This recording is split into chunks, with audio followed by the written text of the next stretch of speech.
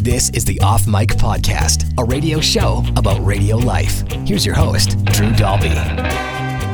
My name is Alan Cross. I am a broadcaster, a music journalist, a writer, a consultant, a new media person, a professional music geek. That's the best thing I can come up with. You don't get all of that in your introduction without having to start somewhere. So where did the idea of radio begin for you? My grandmother gave me a transistor radio for my 6th birthday. I didn't ask for it. My parents didn't suggest it. It just showed up. And I was growing up in a small town north of Winnipeg, a million miles from nowhere. And we had 3 TV stations, one of which was in French. And I had no idea that anything existed beyond the borders of this town.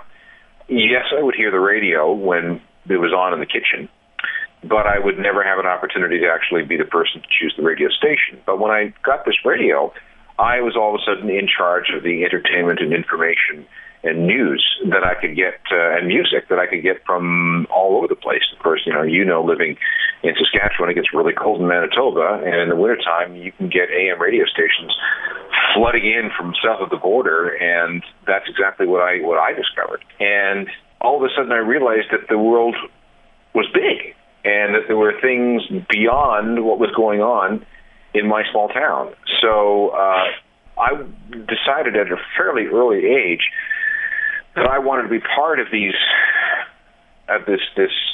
community of voices that came out of space and delivered all this music, news, and information, entertainment to people everywhere. Now, I know it was at a young age that you got this first radio, but do you remember any of the names, any of the stations that you used to really get into? Started with the stations in Winnipeg, obviously. So there were 3 AM top 40 stations at the time. There was CKY, there was CKRC, and CFRW. And like a lot of people back then, you identified yourself to the world by which of the AM stations you allied yourself with. So I, for whatever reason, became a CFRW person. But then at night, I would listen to WLS in Chicago. I would listen to KOA in Denver. I'd listen to WSW out of Cincinnati.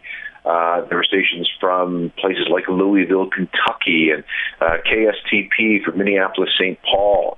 I don't remember all those people, the people that I listened to back then, but until I left Manitoba in 1986, I would still do this. In fact, there would be some nights after our radio shift, me and a buddy would drive out into the countryside away from the city and away from all the interference and fool around with the car radio to see exactly what radio stations we could get. And occasionally what would happen is that a station on a Sunday night or a Saturday night would go dark for transmitter repairs, and all of a sudden that frequency would be open. And then I remember there was one night we managed to pick up a station from Ciudad Juarez in Mexico. They were running a 250,000 watt AM radio station. We picked it up one night. Wow, that's incredible, man, to see that the signal could actually carry that far. Well, it was that cold, and the station was that powerful.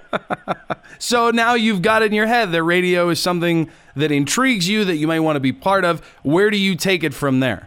Well, what I wanted to do is become a journalist. I didn't want to become a long-haired, dope-smoking rock and roll radio DJ. I didn't think that was a very respectable career. So I went to university thinking that I should take all the requisite courses to be a journalist, an anchor, a foreign correspondent, all that kind of stuff. And I worked at the University of Winnipeg, which was... They had a station called CKUW, and at the time it was a closed-circuit radio station, so it broadcast to exactly one hallway and one cafeteria.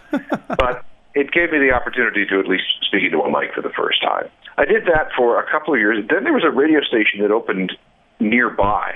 A guy from the CBC had applied for a beautiful music, an elevator music radio station. And he got the license, and I bothered him until he hired me. And I ended up doing weekends. Now, it was a very small operation that did, in fact, go into receivership. But I got to do a bunch of things. I got to read news. I got to read sports and weather. I got to play records. But I really was still thinking about going into journalism seriously. When I got out of university, I got a job at CJRL, which was a AM radio station, a 1,000-watt radio station in Kenora, Ontario. And the guy who hired me said, look, the music director is going to quit. When he quits, the news director is going to quit, and when he quits, you can have his job. So, okay, fine. Until that time, though, you have to play records and do all the other stuff. Not a problem. Happy to help. So he ended up quitting, and I ended up getting promoted into the news position. And I did it for 23 days, and I hated every single second of it. It was just the most discouraging time because I had spent my entire life thinking I was going to be this important radio journalist. And when I finally got to do it, I discovered that I hated it. Not just a little bit, but a lot. What was it about the position that didn't live up to the fantasy that you'd set up? Well, maybe it was because it was in Kenora, and I would have to, having to cover, the cop stories and the city council stories and all the really boring stuff, or stuff that I found to be very boring. I didn't like the hours.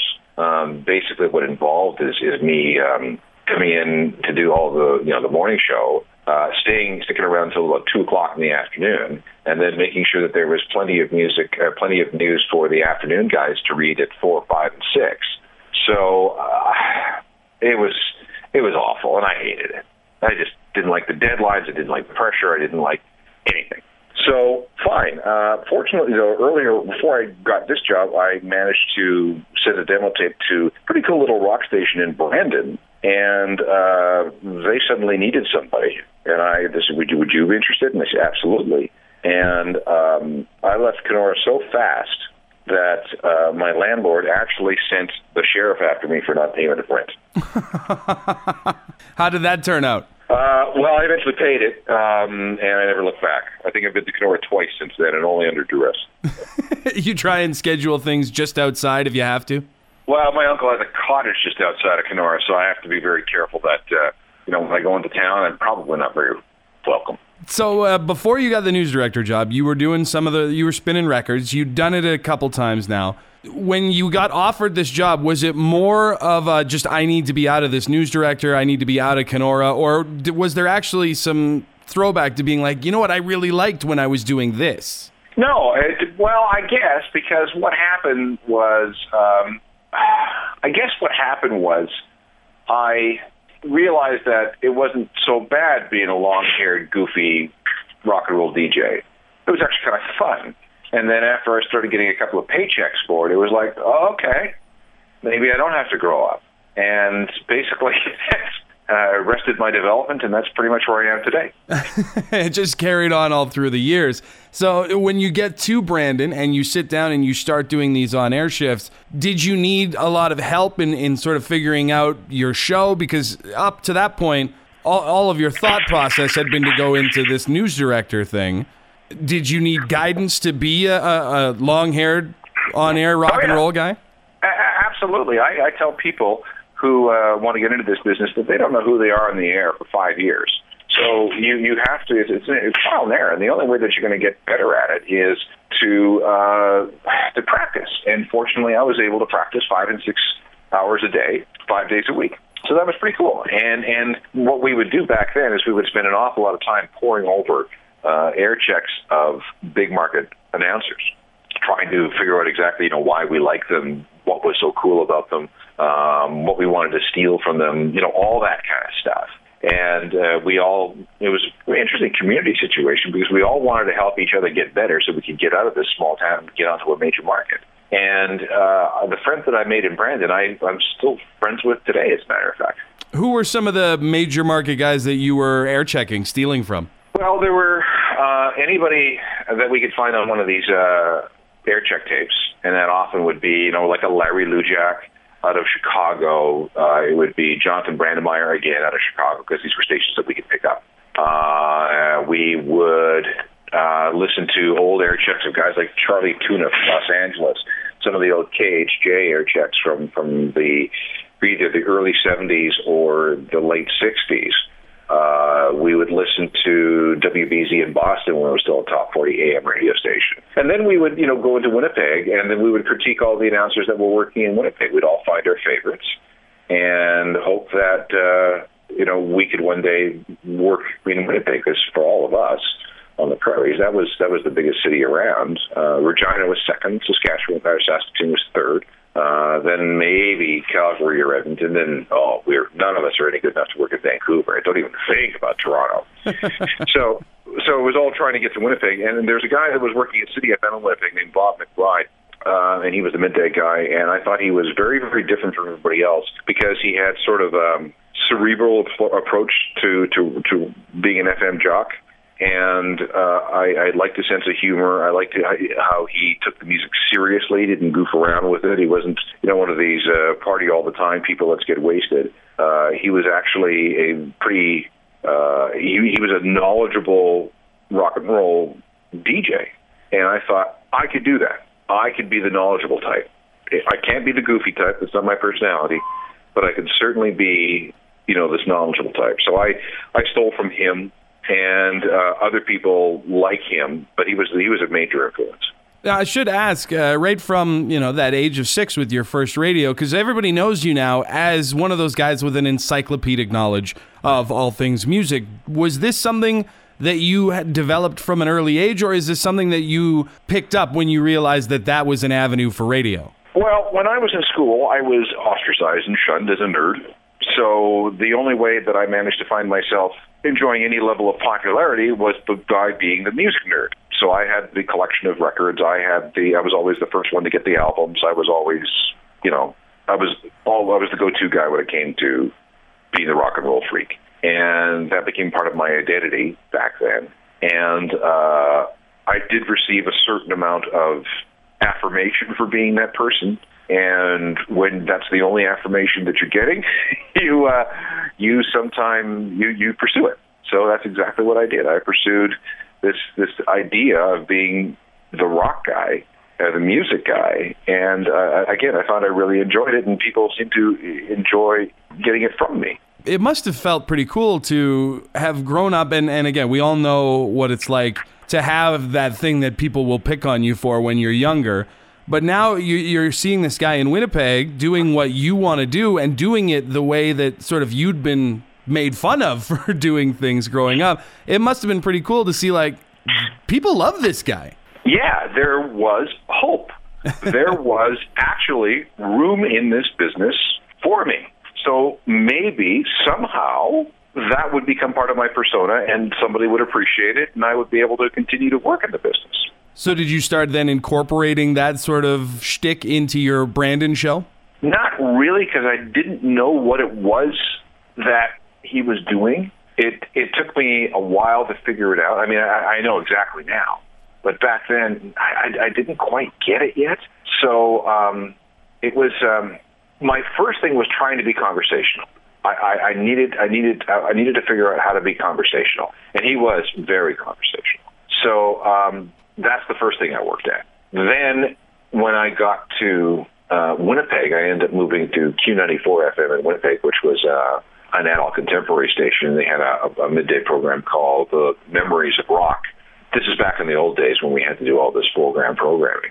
And I found out that I really enjoyed doing that particular show because you'd have to talk about the records that you were playing and the history of the records you were playing. So that was kind of cool. But then when I finally moved to CFNY, which became The Edge, everybody on staff was expected to be a music expert. And that was a very, very, very big baptism by fire. To just be thrown in there and be like, everybody expects you to know everything about everything, so go do it. Yeah, and the audience was unforgiving. They knew more about music than you did, and if they caught you in a mistake or trying to pretend that you were more than you were, they'd call you out on it, and man, your credibility was on the line every time you opened the microphone. And that's a whole different kind of pressure that I think now with so many streaming options and so many of these online music sources and things like that it's not really the same with radio anymore. You don't have to be the guy that's knows every single thing. It's still an option. It can definitely be your gimmick, but I don't think that the listeners are as ruthless to try and call you out on it these days. Not the music people. If you're a talk radio person, absolutely. Oh, well, yeah, but that's a whole different ballgame. They want to get you on everything. Yeah.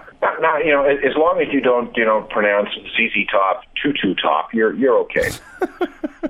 And I've heard that done, by the way. I was just going to say, please tell me you haven't done that one. No, I didn't do it, but I know it's been done. I heard it.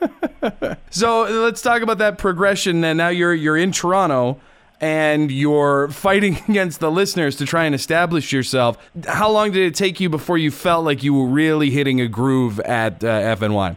About 2 years. It really took about 2 years before I felt comfortable, before I realized that, yes, I understand this music. Yes, I know quite a bit about this music. You had to, because because we were picking our own tunes.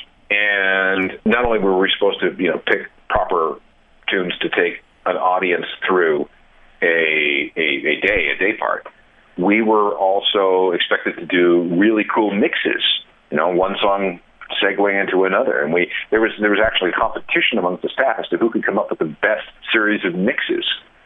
This is something we don't do today because everything is automated and you're not actually mixing records anymore. The computer is doing it. So that and, the staff would compete amongst themselves as to who knew the most about what. We compete against the audience to see who knew the most about what. And, of course, there'd be new music coming in every single week that we would have to familiarize ourselves with very, very quickly, lest we make a mistake. Now, it's funny that you brought up that we don't do mixes anymore, other than, CHR, DJ mix kind of things, because everything's in automation. I've talked to a few people recently, and they lament the loss of that in radio, talking about, the shows used to be so much better. Do you think that in 2015, in current radio, that a station could come up and start doing sort of those old school things, DJs picking the music, mixing live, even if you were to throw to automation for those voice track off-air hours? Do you think that that's something that would add to a radio station, or do you think we're too far gone? I think we're too far down the road simply because when we do have an announcer, a live announcer on the air, we're expecting them to do other things as well as talk on the radio and mix records. We're expecting them to answer their email, to answer texts, to make Facebook posts and website posts and answer Twitter. So there's lots going on, far more going on off air than there ever used to be. So it would be you would have the potential for mistakes for playing music on the air would be way too high if you brought back live mixing in most cases, which is too bad because I think a live mixing actually adds a certain element to the sound of the radio station. It's really hard to describe. It just feels more real and natural. But given where radio has gone, I don't think it's coming back unless you have it like a special, nighttime DJ mix show. That's another thing. Right. But for everyday regular radio, no. It's too bad. A lot of stations go by the philosophy of, song, splitter, song, break, splitter. It's everything is very much regimented and broken apart. Do you think that maybe even just letting a song flow into the next song, while it's not a live mix, do you think that maybe even that could recapture some of that lost sound? Sure. It depends if you're in a diary market or in a PPM market. Right. If you're still in a diary market, you need to hammer the call letters and the dial position home as often as you possibly can because diary markets rely entirely on recall. If you're in a PPM market, like Toronto, for example, you don't have to hammer the call letters all the time because the meters are doing all the work. In fact, there are some stations here in Toronto where they don't run station IDs or splitters or sweepers between every song simply because we think that if we reduce that, there will be less clutter and the radio station will sound better. So to answer your question, yes, under certain circumstances. You bring up ratings back when you were at CFNY the first time, even around the 2 years where you say you really started to get it. How were your ratings back then? They were okay. The radio station as a whole was never meant to be a ratings powerhouse because it was playing this weird left-wing music. But the station was powerful, was profitable, and it was profitable in large part to the fact that none of us were getting paid all that much. Like I took a 25% pay cut to come from Winnipeg to Toronto from being a swing shift person to being an all-night person and a Saturday morning person. So I went from working 5 days a week to 6 days a week. 5 of those days were all nights. One was Saturday morning, and my salary went from $23,000 to $17,500. It seems like that's going in the wrong direction. Yeah, but I figured that this would be an opportunity that I wouldn't get again. I had heard of CFNY.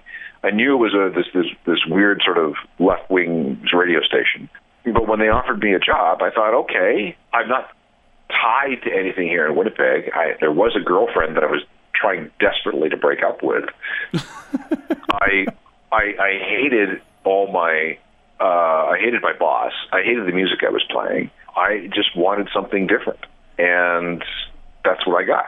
It basically became your ability to, in essence, pay to be free of all of that. I did, yes.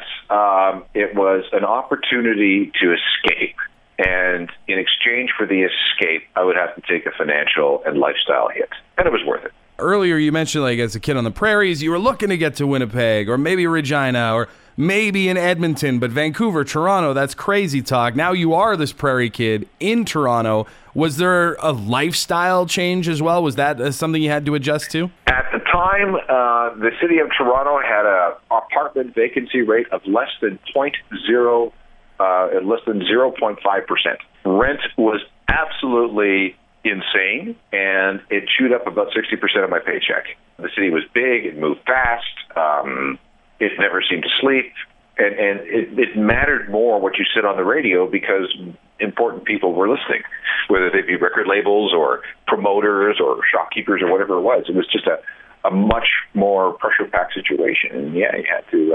We definitely had to work hard. So you're in there, you've established your show, you're starting to get the hang of it. What comes next? Do you get out of the overnights? Do you get out of the Saturday morning show? Yeah, eventually there was a restructuring, and I ended up doing middays. Did middays for a couple of years, and then there was another restructuring, and I ended up doing afternoons, and then there was another restructuring and a ownership change, and I was put on weekends and assigned to do this program called The Ongoing History of New Music, which I didn't want to do, but they said, you're either going to do it or you're going to find another job, so I did. That lasted 9 months before they put me back on afternoons, continuing to do this Ongoing History of New Music show, and I stayed doing that until 2001, when they called my bluff and made me a program director at Y95 in Hamilton. So that was the beginning of a multi-year stretch in management. Now, when you say, what do you mean they called your bluff? Well, I said, listen, I live out near Hamilton. I want to take my career to the next level. If you ever buy that radio station, put me in charge. How bad could it be? And how bad was it for the first bit? Listen, that was like walking into the gates of hell. It was it was so hard and crazy, and it was just a different world, and it was crazy. I'm glad I did it, though, because I was in Hamilton for 3 years, and then they called me to be the program director at The Edge, and I did that for a while, and that was 5 years of really interesting work, it turned out, here's the thing. I was an okay program director. I was just okay, and I'm fully aware of that, and I'm cool with that. I am much better at creating content and helping other people create content, not being a manager. What made you think, before you got the Hamilton job, when you went and told them, I want to go and run that station if you ever buy it, what made you think that was something that you could do? Well, it was the traditional career trajectory. You were an announcer for a while, and then eventually you became a program director or a music director. So it's just what was done. That's how it worked. Now, when you were out in Hamilton, because you'd mentioned the ongoing history of new music, did you continue to provide content for that show, or did you walk away from it at that time? No, I continued to do it without a break. Now, I do want to talk about that show because for me, personally, that's the first time that I ever heard you was hearing that show. You said at first that you didn't want to do it. As somebody who was very into music and very into the history of these things, what was it that made you not want to do it in the first place? Because it was too much work. Ah. And remember, this is 1993, so there's no internet. Nobody had been taking alternative music seriously. There were very few books on the subject. If you wanted to research it, you had to go through old dusty magazines if you could find them. You would have to go through record company bios if you could find them. It was just too hard. But I had no choice. I remember sitting down in my living room. I had just bought a house, and I'd just been married, and I was like, okay, well, it's either sink or swim. And I remember very vividly sitting down in January of 1993 with a yellow pad of paper in my hand and with a pen and thinking, okay, where do I begin? And it was pretty weird. Was this a show that was being done before you? Was there a previous host to it? Nope, I was assigned it. The station had flirted with changing formats to country or something else. And when the new owners took over, they said, no, there's this thing happening. It's kind of called grunge. There's this festival called Lollapalooza. There's these bands like Nirvana and Pearl Jam and Soundgarden. And, it sounds like, this could be a thing. So we're going to stick with this particular music, which gives us an identity, keeps us in the same sort of legacy wheelhouse the station was in, although with a much more laser focus. But what we really need to do is educate our audience and the new audience that we think they're going to get as a result of this music. We have to educate them as to where this music came from.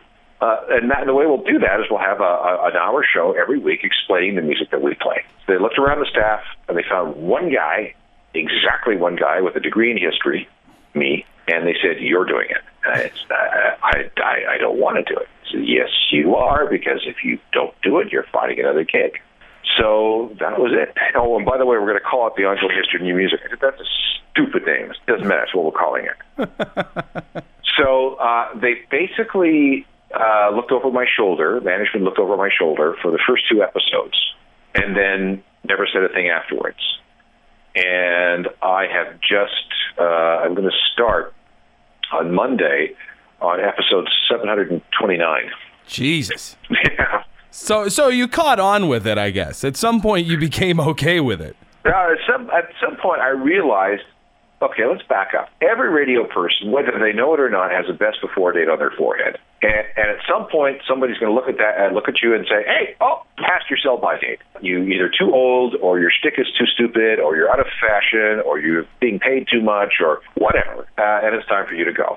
And you know what it's like in radio. You have to give all of yourself, your personality, your soul to the business, because if you don't, you come across as inauthentic. And if you come across as inauthentic, you won't be any good. And you won't be liked, and you won't have ratings, and you won't have a job. So I had to come up with something that would allow me to stay relevant to an audience that's basically under the age of 35, even though I was soon going to be over 35. And the way I figured it out was, if I'm the music nerd, that's timeless. Everybody always wants to know something about music, so it will never go out of style. Knowledge is power. So I decided then and there that, okay, here's what I'm going to do. I'm going to be the music guy, and that will keep me from sounding old in the ears of the listeners. And it actually worked. So I'm guessing 729 episodes ago, you didn't think that this would become an iconic program that young broadcasters would listen to and say, that's why I want to do this. Oh, hell no. Absolutely not. I did it under duress. I did it so I could keep paying my mortgage. And it wasn't until about sometime in the late 90s, after I'd done a couple of hundred shows, that I realized that, wait a second, people are digging this. And they shouldn't, because it doesn't follow the rules of radio. The host talks too much. The host never mentions the call letters of the radio station, and the host plays an awful lot of unfamiliar music. Those are 3 things that are death to radio. But for whatever reason, I'm getting away with it. And I kind of like that. You're right. Like, if you were to bring in a consultant to talk specifically about your show without knowing of its success, there's no way a consultant would look at that and go, oh, yeah, no, this is great. This is exactly what we should be doing. I've had those conversations. Somebody will come in from outside the market and go, what is this?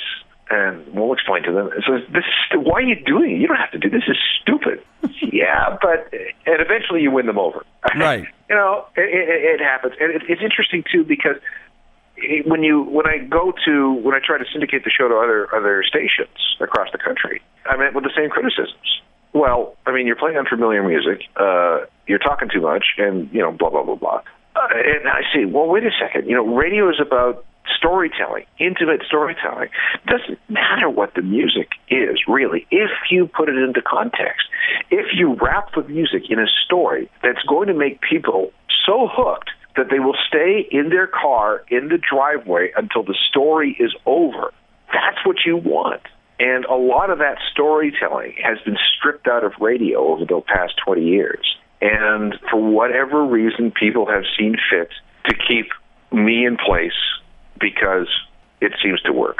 How many markets is Ongoing History in now? Let's say a dozen. So there are a dozen markets that are playing this show. It's very popular. I see online, Facebook, Twitter, people are constantly asking you how they can find it online because their local station doesn't play it. And you're in these markets because of your storytelling. But like you said, it almost seems like for the rest of radio, they've moved away from that. Do you think that radio will ever go back to it? Well, I think it needs to, because if radio continues on the path that it's heading, it's Spotify with commercials. It's Spotify with interruptions. Right. So what radio needs to do is stand up from the pack of all the streaming services that are out there and become more relevant to the listener. You can listen to 100,000 songs in a row on your Spotify playlist, but there is nobody there to tell you why any of those songs matter, where they came from, who the artist was. You may know the song, but you know nothing about the artist. And as a result, you have no emotional connection to the artist or anything beyond whether or not you like the song. And the problem, too, is that a lot of people, if you look at Spotify data, a good 50% of people will skip to the next song before the song is played a minute. So there's nobody at the beginning of the song to tell you that, hang on, here's why you need to listen to the song all the way through. And if you listen for this and this and this, the song will have much more meaning to you. You don't get that from a playlist. You get that from an actual person who is going to tell you why this matters. Now, were these philosophies that you had when you were the program director at Y108, when you were at The Edge? Yes, absolutely, 100%. And did the higher-ups from you it was Chorus at the time, I believe, still is Chorus. Yeah. Did they back you on these sort of things? Did you see change implemented to push these philosophies? They backed me when I got it right with announcers who could do it. This is a very hard thing to do. Being a storyteller requires a tremendous amount of practice and experience. And when I could help announcers become better storytellers, it worked, and they left me alone. When they just were running off at the mouth, I got in trouble for it. So at what point does the run as the program director of The Edge come to an end? It comes to an end somewhere around 2008 when there was a new interactive division being started up, and they wanted to know if I wanted to work there, and I was pretty much ready to go out and try something else. So we set up this interactive division, worked on it for a while, then it all collapsed, and they fired me. Not to my they downsized. It wasn't a performance thing. It was like, yeah, we're shuttering this whole thing, and sorry about this, but you got to go. So what was the goal of the interactive division before it got shuttered? Like, what kind of things were you guys looking to do with that? The same thing that we're trying to do now with radio is take radio, evolve it from an AM/FM medium, and turn it into something that can be enjoyed on the internet. And in 2008, 2009, things were a whole lot different than they are today. I mean, when we started this whole thing, the iPhone wasn't even out. Google hadn't bought YouTube yet. So there was just so much change and so much difficulty in wrapping our heads around what was going on, so much difficulty for our bosses in wrapping their heads around what was going on. It was a good try. It just didn't work. Maybe just ahead of its time. It was very much ahead of its time. And in fact, it would probably still be ahead of its time today because there's so many regulatory things that are getting in the way of radio. But at the same time, the good news is that our masters now realize that, it's more imperative than ever that we get our act together when it comes to the internet because radio revenues are falling. Things are starting to change when it comes to consumer behavior. So let's figure something out. Well, you said that it's the regulatory stuff, the red tape that's out there. I mean, we talked about it just a little while ago with the ongoing history of new music and how people wish they could just go online if it's not in their market and be able to find it in a podcast form or something along those lines. But there's just so much of that red tape out there that you can't do it. You can't do it. It's impossible. Under the current copyright rules and streaming rules, you cannot do it. Well, I shouldn't say that. You could do it, but it would cost you millions of dollars. And believe me, if we could do it, we would, but we can't. Trust us. We've tried, and we're continuing to try. So we'll just do our best until something comes along. Now, is this a CRTC thing? Is this something that they have to move on, or does it also involve the labels and the record companies? It involves rights holders. It involves SOCAN. It involves record labels. It involves music publishers. It involves the Copyright Board. It involves the Canadian Music Reproduction Rights Association. It involves ReSound. It involves AVLA. All these people who have interests in the nature and distribution of recorded music. It's a nightmare. And none of these people talk to each other, which is really frustrating because that would make it too easy. Oh, way too easy. Way too easy. So there is some urgency. There's some conference discussions about it, but we're still not there yet. Where do you see radio going in the next few years? I know what you've said radio has to do to stay relevant, but where do you actually think radio is going based on the path that they're on, say by the next 5 years, 2020? Well, I don't know. I think what's going to happen, and there's a lot of things that are a wild card. I mean, this whole idea about streaming music services, how does radio become more interactive? What do we do about the car and the dashboard? What do we do about smartphones? There's a lot of stuff that needs to be answered, but we can't, and as much as we want to try and answer it today, we can't because things keep changing on us. And, it's the best you can do. You see how fast technology moves. Technology moves at the speed of light, and the rest of the world can't move that fast. So the moment we see something, this is a cool new shiny thing, by the time we adopt it and get it up and running, everybody's moved on. So people are, and the other thing is a lot of radio stations are owned by big companies who are publicly owned, and what they want is return on investment. And it's really tough to offer return on investment when you don't know what you're investing in and you have no idea when you're going to see some return on it. We'll come down to the last few questions that I ask everybody. The first one, and I feel like you have so much story to tell and so much experience in the business. What would your advice be to someone listening to this show who's going to radio school right now? Don't be afraid to move someplace. Leave your comfort zone of wherever it is you grew up and go work someplace else. Treat it as an adventure. If you're not tied to a particular place by relationships, real estate, or debt, move. You will find that it'll change you as a human being, and you'll thank me for it 5 years from now. I know you've worked with a lot of people either under your own employ while you were a program director or whether it's when you're doing your consulting work. Who do you think out there right now that Canadian radio listeners should be listening to and Canadian broadcasters should be looking up to as role models? Here's what you need to do. Everybody should have 6 virtual mentors, and they don't have to be in Canada. They can be anywhere in the world because that's what the internet offers you. Find someone somewhere in the world that you really like. Then try to figure out why it is that you like this person. Analyze what they do. Figure out what you can steal from them, and then incorporate that material and those styles into whatever you're doing. Again, don't listen to just Canadian broadcasters because we have one way of doing radio. The British do it another way. The Americans do it another way. The people in Singapore do it another way. Find any English language radio that you can get and figure out what it is that they do and then advance the arts by incorporating their styles. I know you're talking about stylistically and person to person, but are there any people that you would point to and say, like, this person would make a great virtual mentor? Rush Limbaugh. And I'll tell you why. Don't listen to his politics. It's probably not going to agree with you. Listen to him as his ability as a broadcaster. Somebody that can develop a monologue over 17 minutes without a guest, a phone call, or any other conversation. That is awesome. That is great broadcasting. You may not agree with what he says, but how he communicates, you can learn a lot. And the last thing that we always do, before I say thank you for coming on the show, it's been an absolute pleasure, honor to talk to you. But I always let my guests end by introducing a spin of the week, whichever song you'd like. And from the guy from the ongoing history of new music, I feel like people are wondering what song you're going to pick. Okay, here's the one I would pick simply because it's a radio song. It is Joy Division and Transmission, Dance to the Radio.